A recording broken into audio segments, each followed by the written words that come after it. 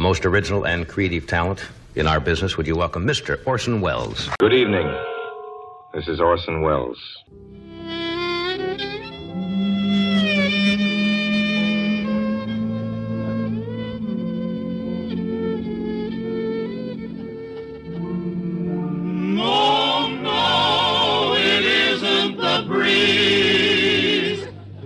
Buck Benny. It's a two-fisted, quick-triggered marksman who shoots from the hip and never misses. All right. Well, hello again. This is Buck Benny speaking. Welcome to another episode of Orson Welles Commentaries. Here we have the fifth Isaac Woodard presentation, and supposedly the last one. We'll see if Orson mentions them in any further episodes.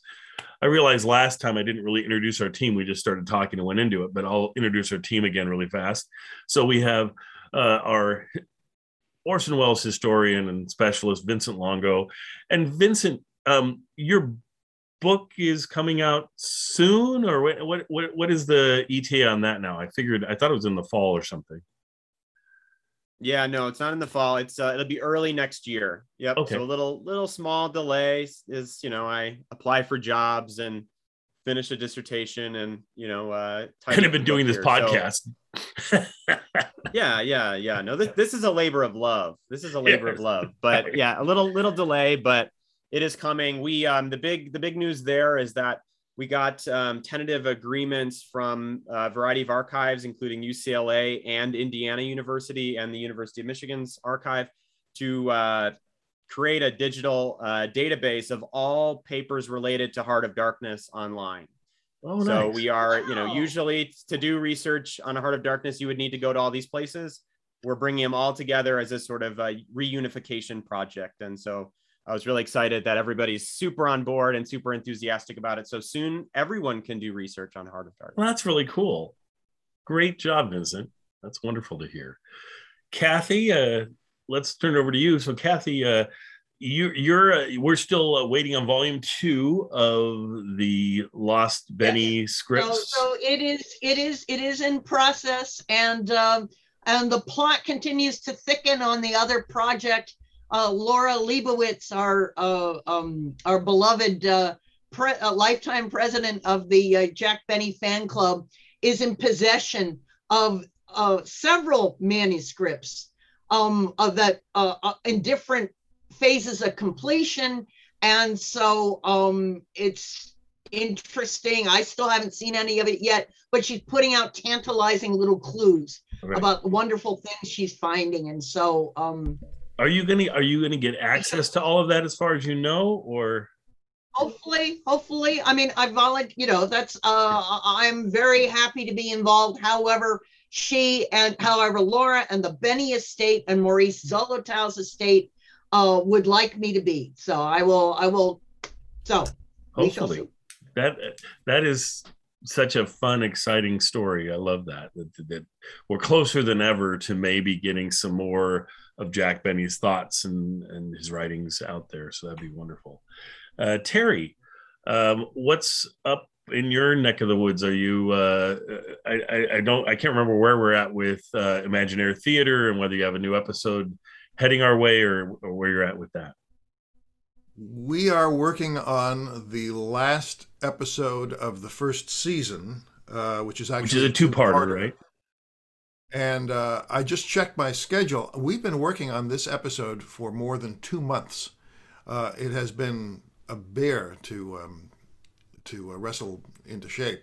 But every time you ask me this question, I say the same thing, which is I hope we'll get it out before the end of this month. Yes. But as the clock continues ticking, I'm a bit dubious. But we will finish it. It'll get done, and I will happily tell you all about it when we get there.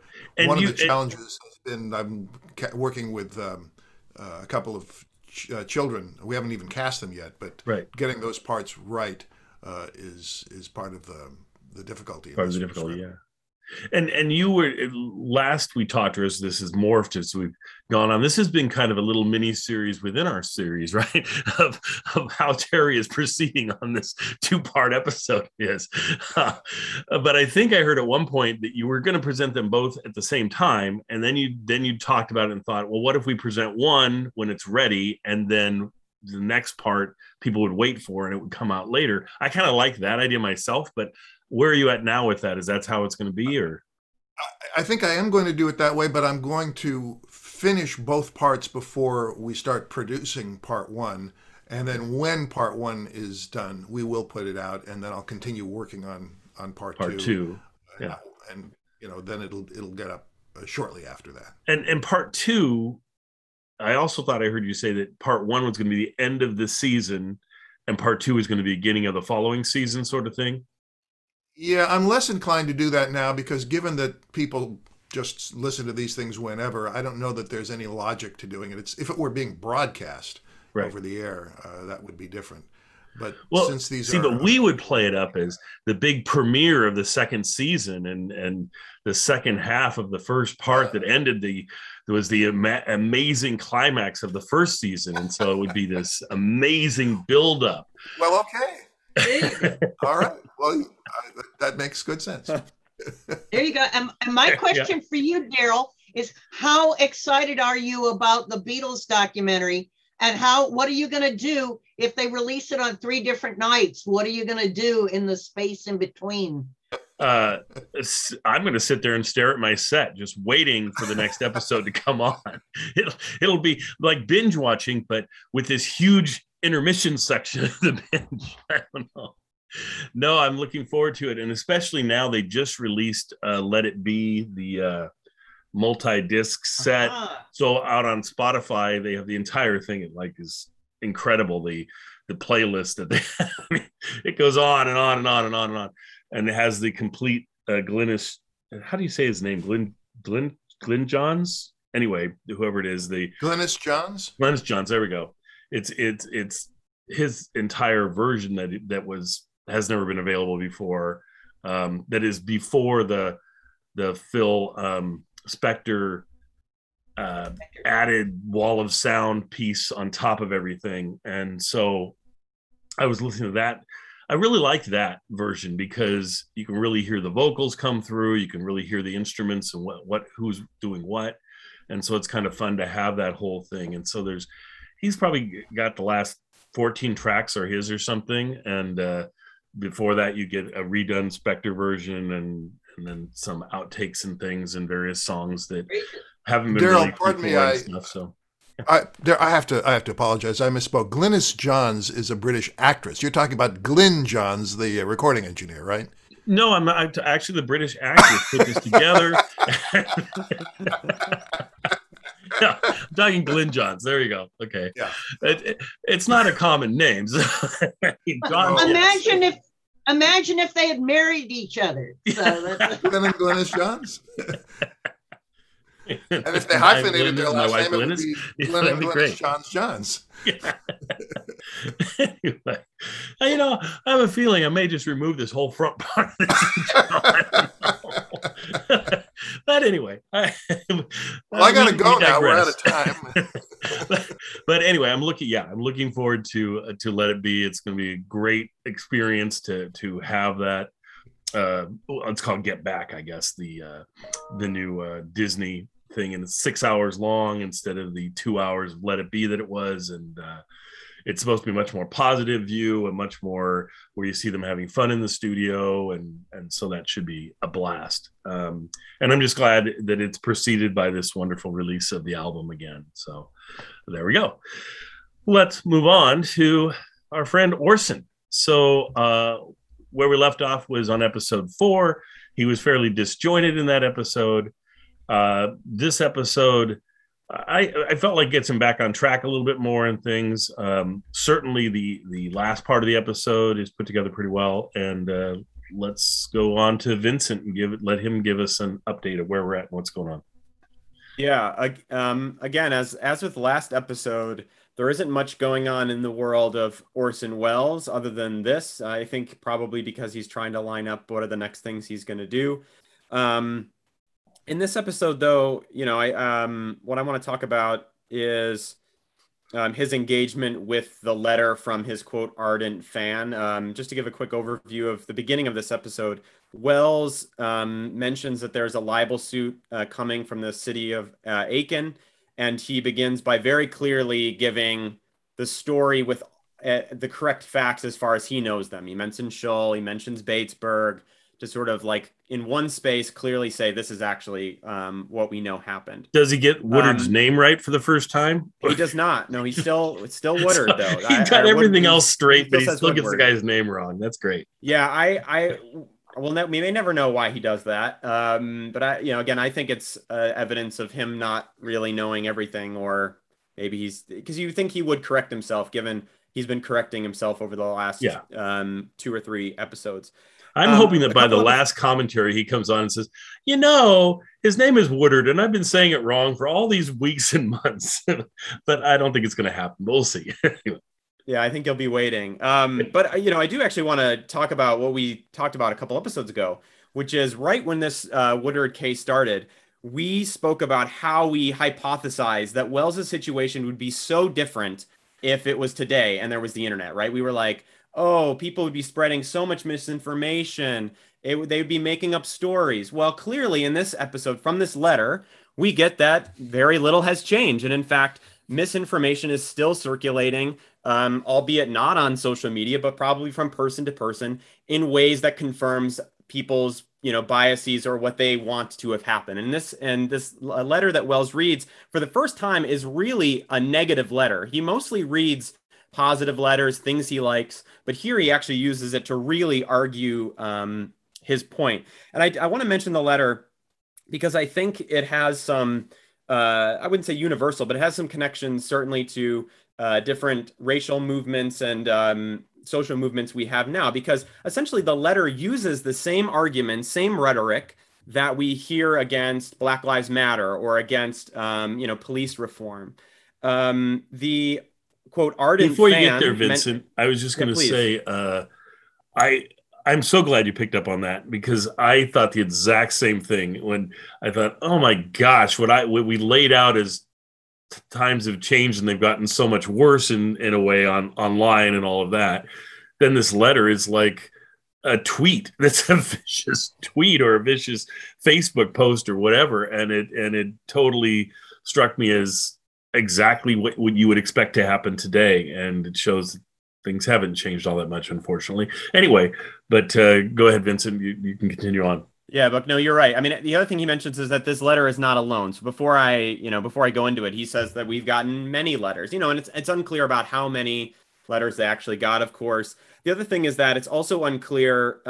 Just because somebody wrote a letter doesn't mean that they necessarily listened to his broadcast, even though this person describes himself as an ardent fan. We know from other letter collections that exist, plenty of people wrote, about things that they never listened to, or they might even admit it. But, right. Who knows how many people from the South just wrote to Wells complaining. But in this case, I think it's important to mention the specific arguments against Wells's version of the story, which the person says is completely garbage. This person mentions that we're great people in the South. We don't take anything from anybody. So, how could that happen? And it's sort of like blanket, like, oh, we're good. This person's bad. They mention, the reverse racism argument that, oh, you're just giving an African-American a better shot because they're an African-American rather than taking the word of this, this police officer. Then they mention, I think most easily refuted, thankfully, is that, well, what you really should be worried about is not police violence against Black people. You should be really worried about Black on Black crime. And they specifically, tells this fake story completely that Isaac Woodard got blinded from a scuffle with another African-American. We see that recurring as a way of explaining away or sort of distancing the police violence argument. But I think lastly, and most pervasively, is that they make the argument that the North just has to leave the South alone, right? That's the argument that we talked about a couple episodes ago that we don't know for sure, but essentially was the argument that Shull's own lawyer makes in his defense.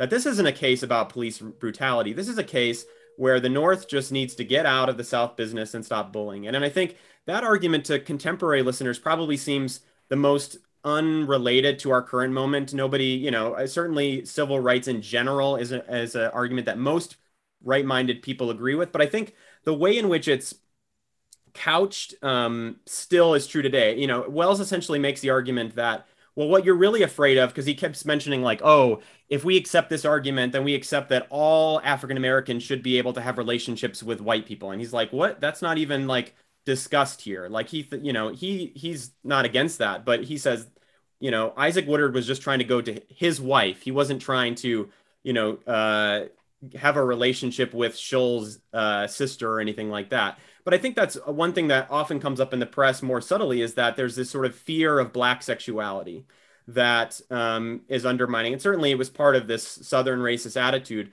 but it still comes up now in the sense of trying to paint usually men in particular as delinquents in one way or the other, as people, oh, they were just criminals, they did drugs, they were, sexually promiscuous. And we see that continuing today as well, as sort of like a trying to give them a bad character, as if that somehow makes up for this horrible, horrible, violent act, which we see systematically and unevenly against people of color. And so for me, I listen to this and, usually we're like, Wells is so universal, it continues. Here we see a really negative example of that, sadly.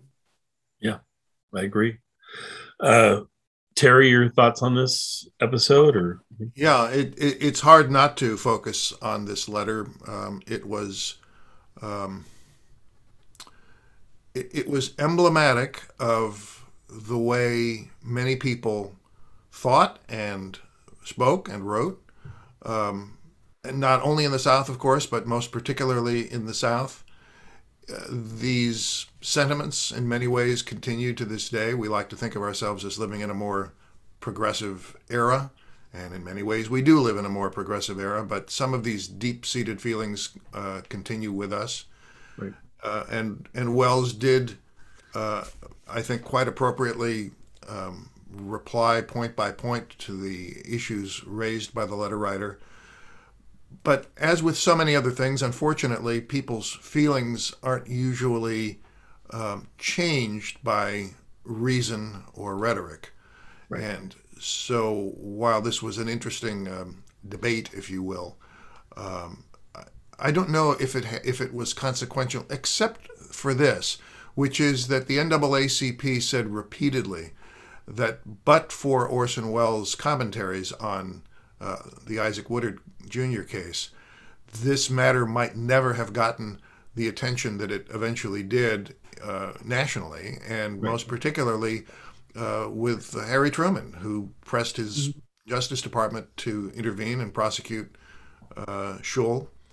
And even though that case also sadly ended with what I think we would all agree was a miscarriage of justice, it did bring to light some of these things that otherwise would have continued to be ignored. And while again, I think we would all agree that just talking about these things and even prosecuting the offenders doesn't magically solve all these problems. Right.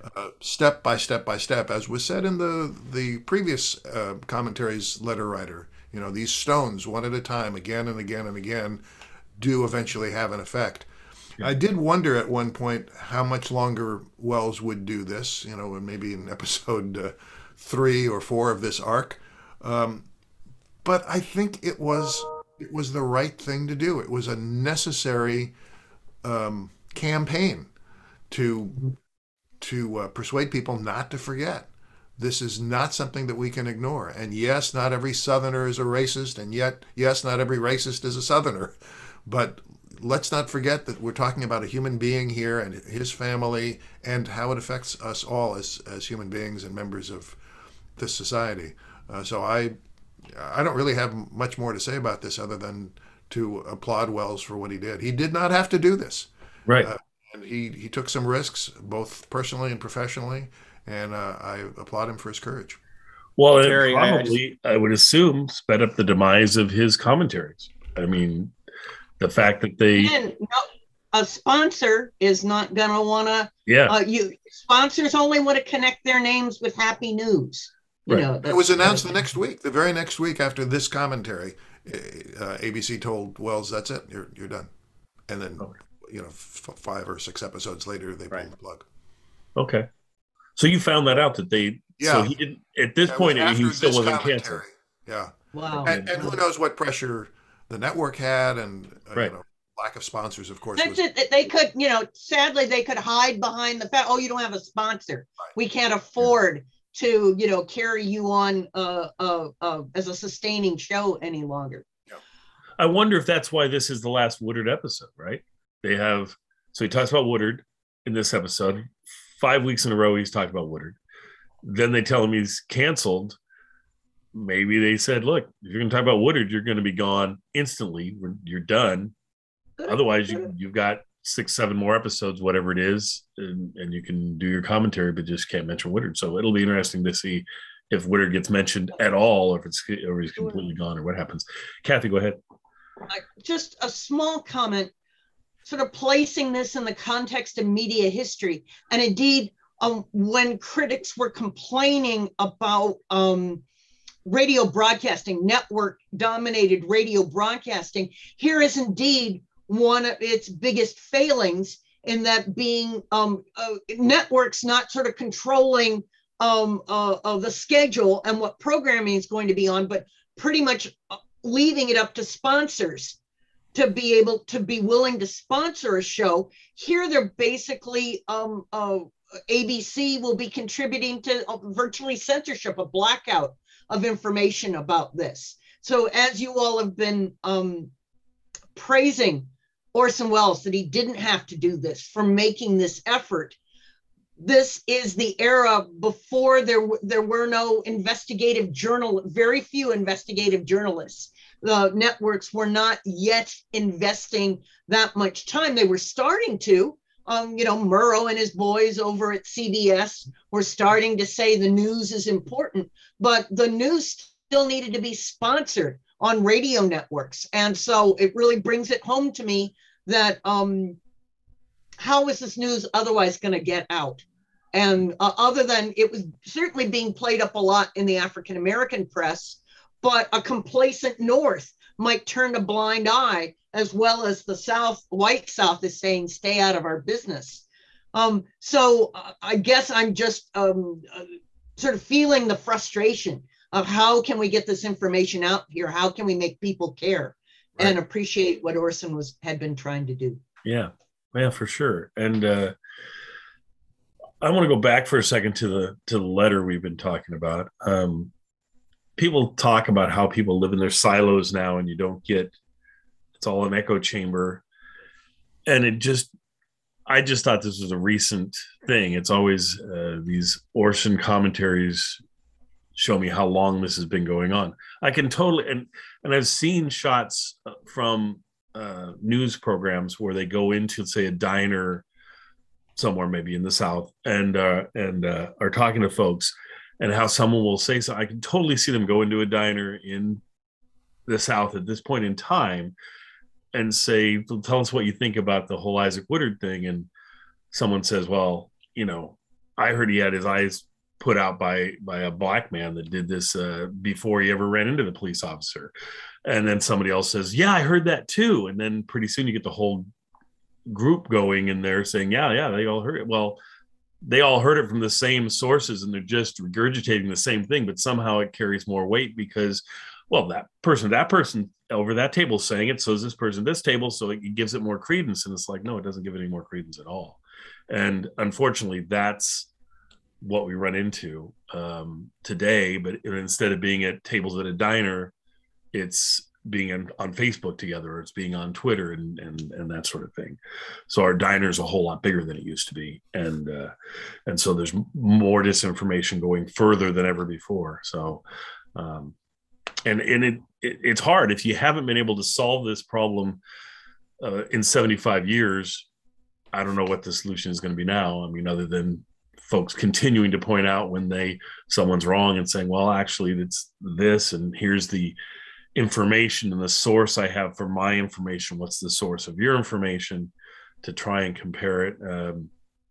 I had a friend of mine, we were talking about just yesterday, talking about the deals going through the Senate and the reconciliation things going through, and how his argument was that because there's my talk was, there's Democrats are supporting it, there's 2 Democratic senators are against it. If we can get those 2 people, we're going to have to water it down to get those two people on board. And his argument back was, well, actually, it's not something everybody. Certainly, you guys make it sound like everybody wants this, but not everybody wants this. Certainly, the majority don't want it. And I'm like, well, what do you mean by the majority don't want it? Because of course, as we look at individual pieces of it, and usually 70%, 65% of the people are behind it. Well, his argument was that there are 52 senators that aren't behind it, with of course, the 2 Democrats and the 50 Republicans. And so that means that the majority are against it. And it's like, well, that's maybe the majority of senators, but not the majority of the country. But getting him to understand that piece is a tricky thing. So everybody uses their little piece of reality to twist it around and if they even have any facts. A lot of times there's no facts to it at all. I mean, the Isaac Woodard thing is a great example of that just someone says, well, I think it was a black person that did it. Oh yeah, that must have been it. So interesting times back then, 75 years ago, interesting times today that we live in. So anyway, anybody got anything else for this one, or Vincent? Yeah, I got one thing. Yeah. So to build off of what you just said, Daryl, and what Terry was saying before in particular, I do think that, that not every Southerner is a racist and every racist is not a Southerner. I think Wells is starting to realize that is going to be the main argument here. I think he foresees that's, obviously he can't say that that's what the Scholl's lawyer is going to do, but you can see in this episode that becomes sort of the argument that he's anticipating. And we see that because in the past, in a couple episodes before, he really goes after the South. He's done it before with the KKK, and he talks about the Dixie line. Here, he doesn't do that. In fact, he seems to be making the argument that, remember, letter writer, we're not in the Civil War. And in fact, if you were to go into that metaphorical diner, of course he doesn't use that, but, you would find out that even your fellow Southerners, which, he even says, like, you should be proud to be a Southerner. He's like really trying to appeal to this like Southern mentality. He's also saying like, we're all Americans and we should be proud of that, playing in the nationalism. But he's saying that, even many of your Southern friends wouldn't agree that this is right, that this isn't about the South, that police violence is a bad thing. And of course, I'm sure he's totally right. But he keeps hammering that home and changing his tune in many ways for talking about the South as more of a blanket place for racial relations, which is in part, of course, correct, but also doesn't reflect necessarily every person. And I think he at least tries to make an appeal in that way. Right. Good point, Vincent. And something we need to keep in track of, and I do too. I mean, because there are some wonderfully progressive people that are in the South, and there are some wonderfully conservative people that are in the North. It's just and it just depends on the percentage and everything as to who wins elections and who doesn't win elections and all of that. So certainly there are wonderful people in all parts of our country. And because I tend to think if I went and lived in the South, all of a sudden I wouldn't become an evil person. It would just be me living in the South. So, right. And that's just the way it tends to be. So anyway, I hope everybody enjoys this episode. I think it's an interesting episode for sure. And we didn't really mention about the last part of this episode and things. Is there anything anyone wanted to mention in the later parts of the episode, or are we good with that? Terry, you got anything else in the episode, or? No, I think because this letter really dominated that's enough. Yeah. His focus, and it did put a button on this arc, and so it did, and I like him for that. I was just kind of, I think all of us were. As I look around the room, it's like all of us were a little bit like, oh man, even back then they had to say Twitter still existed. No, anyway, it's good. And enjoy, and we'll see you guys next time, and see if Orson changes directions and what he's going to do. I'm probably more interested in hearing the next episode than I have been in quite a while, just to see what direction he's going to go in. So we'll end it there. Maybe if I can find my stop button. This is Orson Welles speaking. The place was Batesburg. Isaac Woodard thought it happened in Aiken. He was wrong. I've repeatedly explained Woodward's mistake and repeatedly apologized.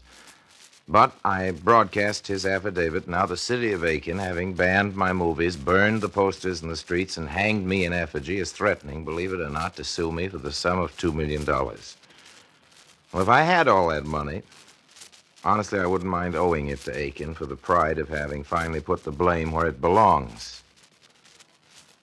The blame belongs, as I say, in Batesburg, South Carolina. It was Monday, February 13th, 1946.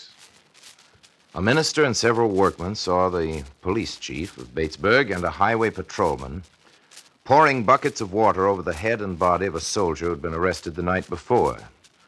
What the policemen were washing away was blood. And between each bucket, they stopped and asked the soldier, "Can you see yet?" Each time, the soldier answered no. The soldier was a Negro. We know now that his name is Isaac Woodard, and that the police chief had beaten him the day before and blinded him with a blackjack. When I stumbled on the story several months later and brought it to public attention on this program, the name of the guilty policeman was unknown, and it looked as though it always would be. I promised to get that name. I have it now. The minister and the workmen provided our investigators with one clue, and there were other clues. All led to a single man. All clues led to Mr. M.L. Shull, chief of police in Batesburg, South Carolina. Now we have him. We won't let him go. I promised I'd hunt him down. I have. I gave my word I'd see him unmasked. I have unmasked him. I'm going to haunt Police Chief Shull for all the rest of his natural life. Mr. Shull is not going to forget me. And what's more important, I'm not going to let you forget Mr. Shull. Now, here's a letter. It goes like this. Well, Mr. Wells, you've just lost yourself an ardent fan. That little speech you made on the radio about that Negro got his eyes poked out, did it? You don't know a thing about this case, and I'm quite sure I heard the correct side of the story, being as I live in the very state in which it happened, and proud of it. But it seems that the Yankees always have to pick on somebody about something, and especially the South. Well, I'm going to put you wise for once. If the North would let the South alone a while and not try to bully them, everything would soon turn out just right for everybody concerned. We want the Negro to have a fair chance. We don't believe that the two races should mix, however, but it seems that the North is trying its darndest to make a mulatto nation of the whole South. Well, it isn't going to work. I believe that we would all die fighting, men and women side by side, before we would let a calamity like this happen to the glorious homeland of gallant men and their women who have certain well-founded beliefs and never take anything from anybody. Now to get back to that story. I've been around associating with a policeman around abouts, and I happen to know that the Negro who received the eye injury was extremely insolent, very unruly, tried to make a getaway from a police officer. Seems you all want to give the Negro a better chance than you would a white man. And, my dear man, I shall present a startling fact to you. The policeman in question did not cause the eye injury to the Negro. It was due to a fight the Negro had with another Negro. And he is trying to put the blame on the officer so he will draw a pension. Think that over, Mr. Orson Welles. Doubtless you have lost quite a few fans from that little dramatic speech you made, so full of emotion and tragic tears for the man. You ought to be ashamed of yourself. Signed, your former fan.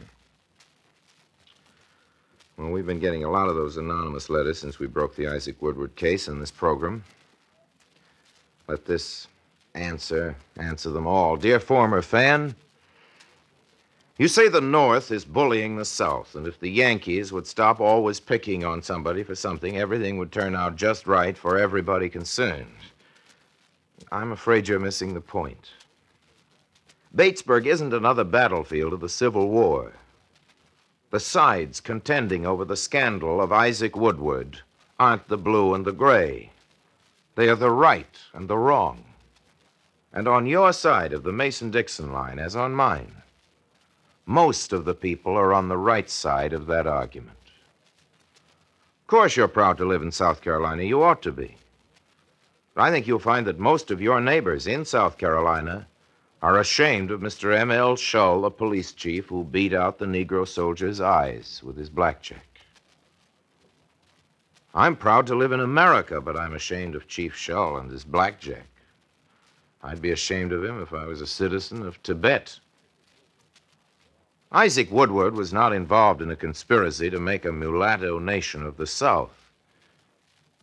He was just taking a bus trip to Winnsboro to meet a young woman who belongs to his race and who bears his name.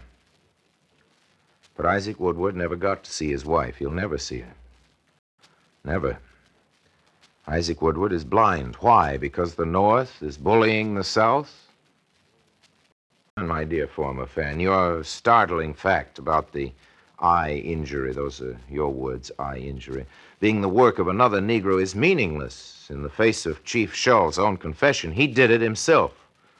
And even Chief Shull doesn't claim he was defending the sanctity of white womanhood. Even Chief Shull doesn't claim he was keeping Isaac Woodward from marrying his sister.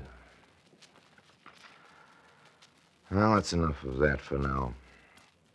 We'll come back to Mr. Shull next week, and the week after that. The week after that. My time remaining is dedicated to a man whose name we'll never know. Before the year now generally called Munich, perhaps a season or so earlier, there was a treasure hunt in Paris. Please visualize the celebrants not as Parisians, but as notables, as they mostly were, of a very publicly gay wing of international society. You may know that a treasure hunt proposes a number of unlikely quests, and when the list is imaginative, it can be fun. Here was a treasure hunt for the history of the game. There was no limit to the mad invention of it. One item was something unmentionably intimate, that's all I know about it, a possession of the mistress of a cabinet minister. Another prize was a legal certificate of marriage binding between a couple who hadn't considered any such solemnity. There are a dozen more of these treasures, all as extraordinary, and for a climax, nothing less than a cigar, still smoking, lit at the flame which burns forever by the tomb of the unknown soldier. Now, decency expects of a tomb that it guard for the lifetime of stone what was once the habitation of the spirit of man. The conscience of the world defends the memorial of those who, in the last war as in this, died for peace. You agree we catch a glimpse here of something worse than mere bad taste, picnicking on an old grave, something perverse, wickeder than any casual defilement of God's image. Only another bad piece could make anyone laugh at a dead soldier again. Of course, whoever lit his cigar from that flame may have thought the unknown soldier wasn't anybody he knew. It's true there isn't anybody in particular to mourn for the man who is buried there, so everybody mourns for him. The mocker can't have known that he profaned his brother's grave, but how could he forget? The sense of man's brotherhood is all that can sustain the human spirit for the loss of God, and this man had no God. By what did he live?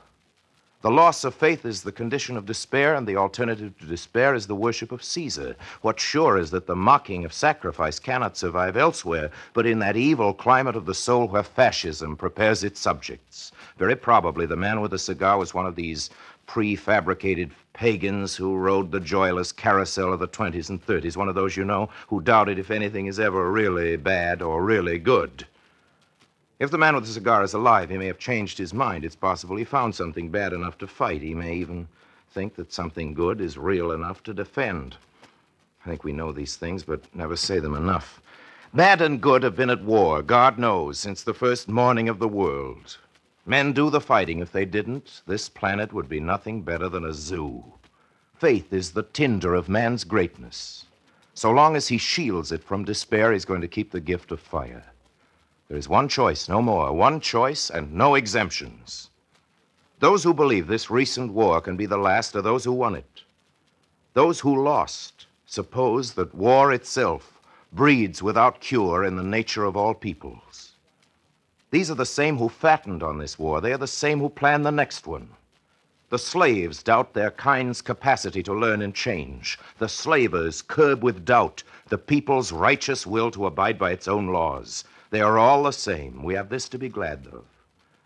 These who are of little faith, the blasphemers, experts in chaos, or the sick in spirit, These who can't, who won't affirm the plain, magnificent decency of human folk, all such on this our brightening world are rallied in the shadows now under the banners of despair. Defeat is their profession and their destination. Victory rises even today before the men of faith. This last war might have been the last war. If it was, and only if it was, we'll know the world's first peace.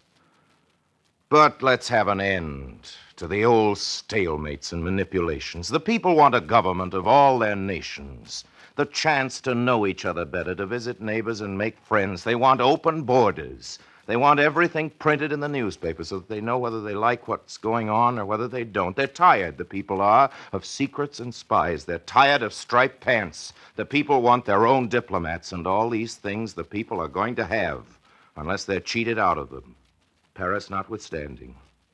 If free men who fought for freedom aren't going to be allowed to destroy fascism, if anything that looks like fascism is suffered to sit down among us, the cynics will be right again. An ordered world where everybody's free to prosper and improve is still a far-off dream.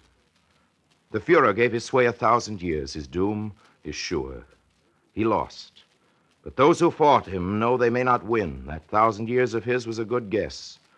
At least 1,000 years waits on the chance of another war. Another war means worse than the leveling of all the cities. We know that. It means retreat, a setback longer than the quarter of a century wasted since the unknown soldier died for us. 1,000 years is a long march. We are the ancestors of unknown soldiers who must go that bloody length again, unless we who are weary of marching go on marching.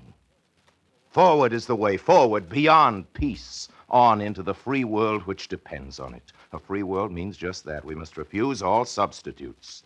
A free world depends on that refusal. Liberals have a lot to say nowadays about the danger of reaction. Reaction is no danger, it's a certainty.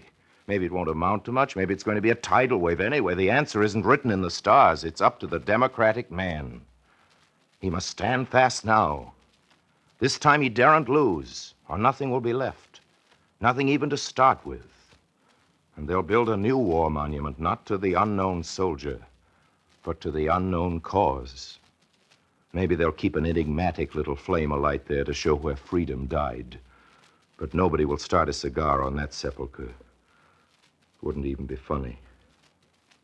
The alternative, of course, is civilization, a bookish and uneasy word, that civilization. Our languages will bear us fairer names for it when we've struggled closer to what we would describe. Peace, then, will go as unremarked as the free air.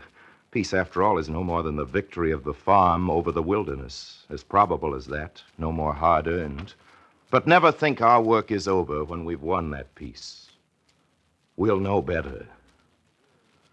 And even when the world is free, we'll know we've just begun.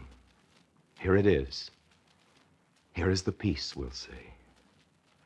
Standing in the midst of it, like plowmen, content with the good order of their fields.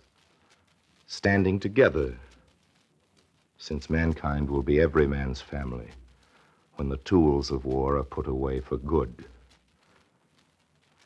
Here is peace. Here is peace, we'll say to each other, proudly, undismayed. Nobody will confuse it with a millennium. Then the abundance of the human spirit will be ready for harvest. And even the children will see that final peace is merely history's first important date. Now I see my time's up. Thank you for letting me come to call. Please make a date for next Sunday at this same time. Until then, I remain as always, obediently yours. This is ABC, the American Broadcasting Company.